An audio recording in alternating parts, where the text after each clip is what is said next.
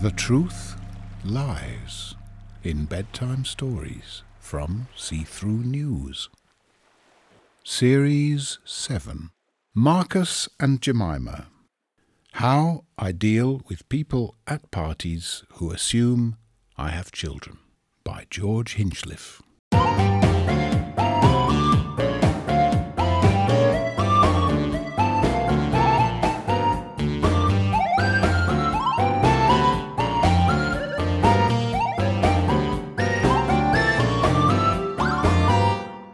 Episode 3.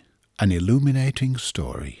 For anyone who's not entirely sure, which bits are true and which bits aren't, is there some kind of story you could tell us that would help illuminate this? Well, a pertinent consideration in relation to this could be the famous mathematical story of the island inhabited by truth-tellers and liars. That is to say, it's a thought experiment. Imagine an island with two villages on it, one inhabited by people who are compulsive truth-tellers and the other inhabited by people who are compulsive liars. Someone arrives on the island and they want to go to one of the villages but not the other village. It's sort of crucial to get to the right one, and they meet a person.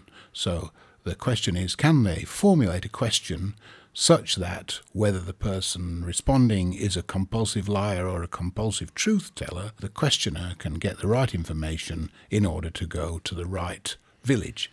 I've always had a problem with this mathematical construction because compulsive liars will not behave in a mathematically exact way. They'll make all sorts of stuff up. Maybe they're double agents. Maybe they just wanted to muddy the waters and confuse things. They aren't going to behave like a mathematical formula.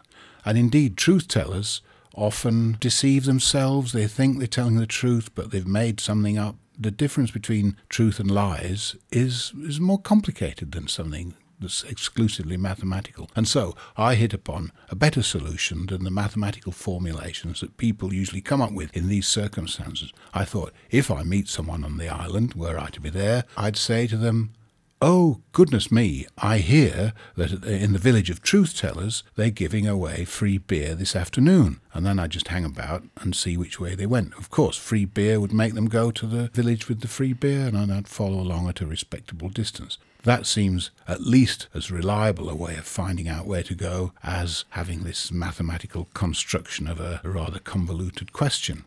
Of course, you might find that people will say, "I don't want to be with a bunch of heavy drinkers. I don't like alcohol. I'll go the other way." But you're going to get that sort of response in relation to your mathematical question in the real world. Thank you for clearing that up.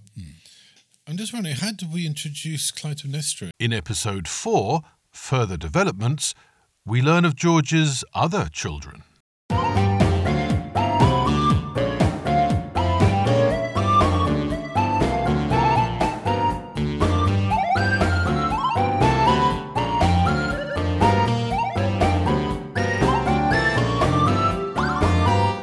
Marcus and Jemima was written by George Hinchliffe, who also composed the series' music. The series was produced and mixed by Sternwriter. The Truth Lies in Bedtime Stories is a See-Through News production. See-Through News is a non-profit social media network with the goal of speeding up carbon drawdown by helping the inactive become active. For more, visit seethroughnews.org. Thank you for listening.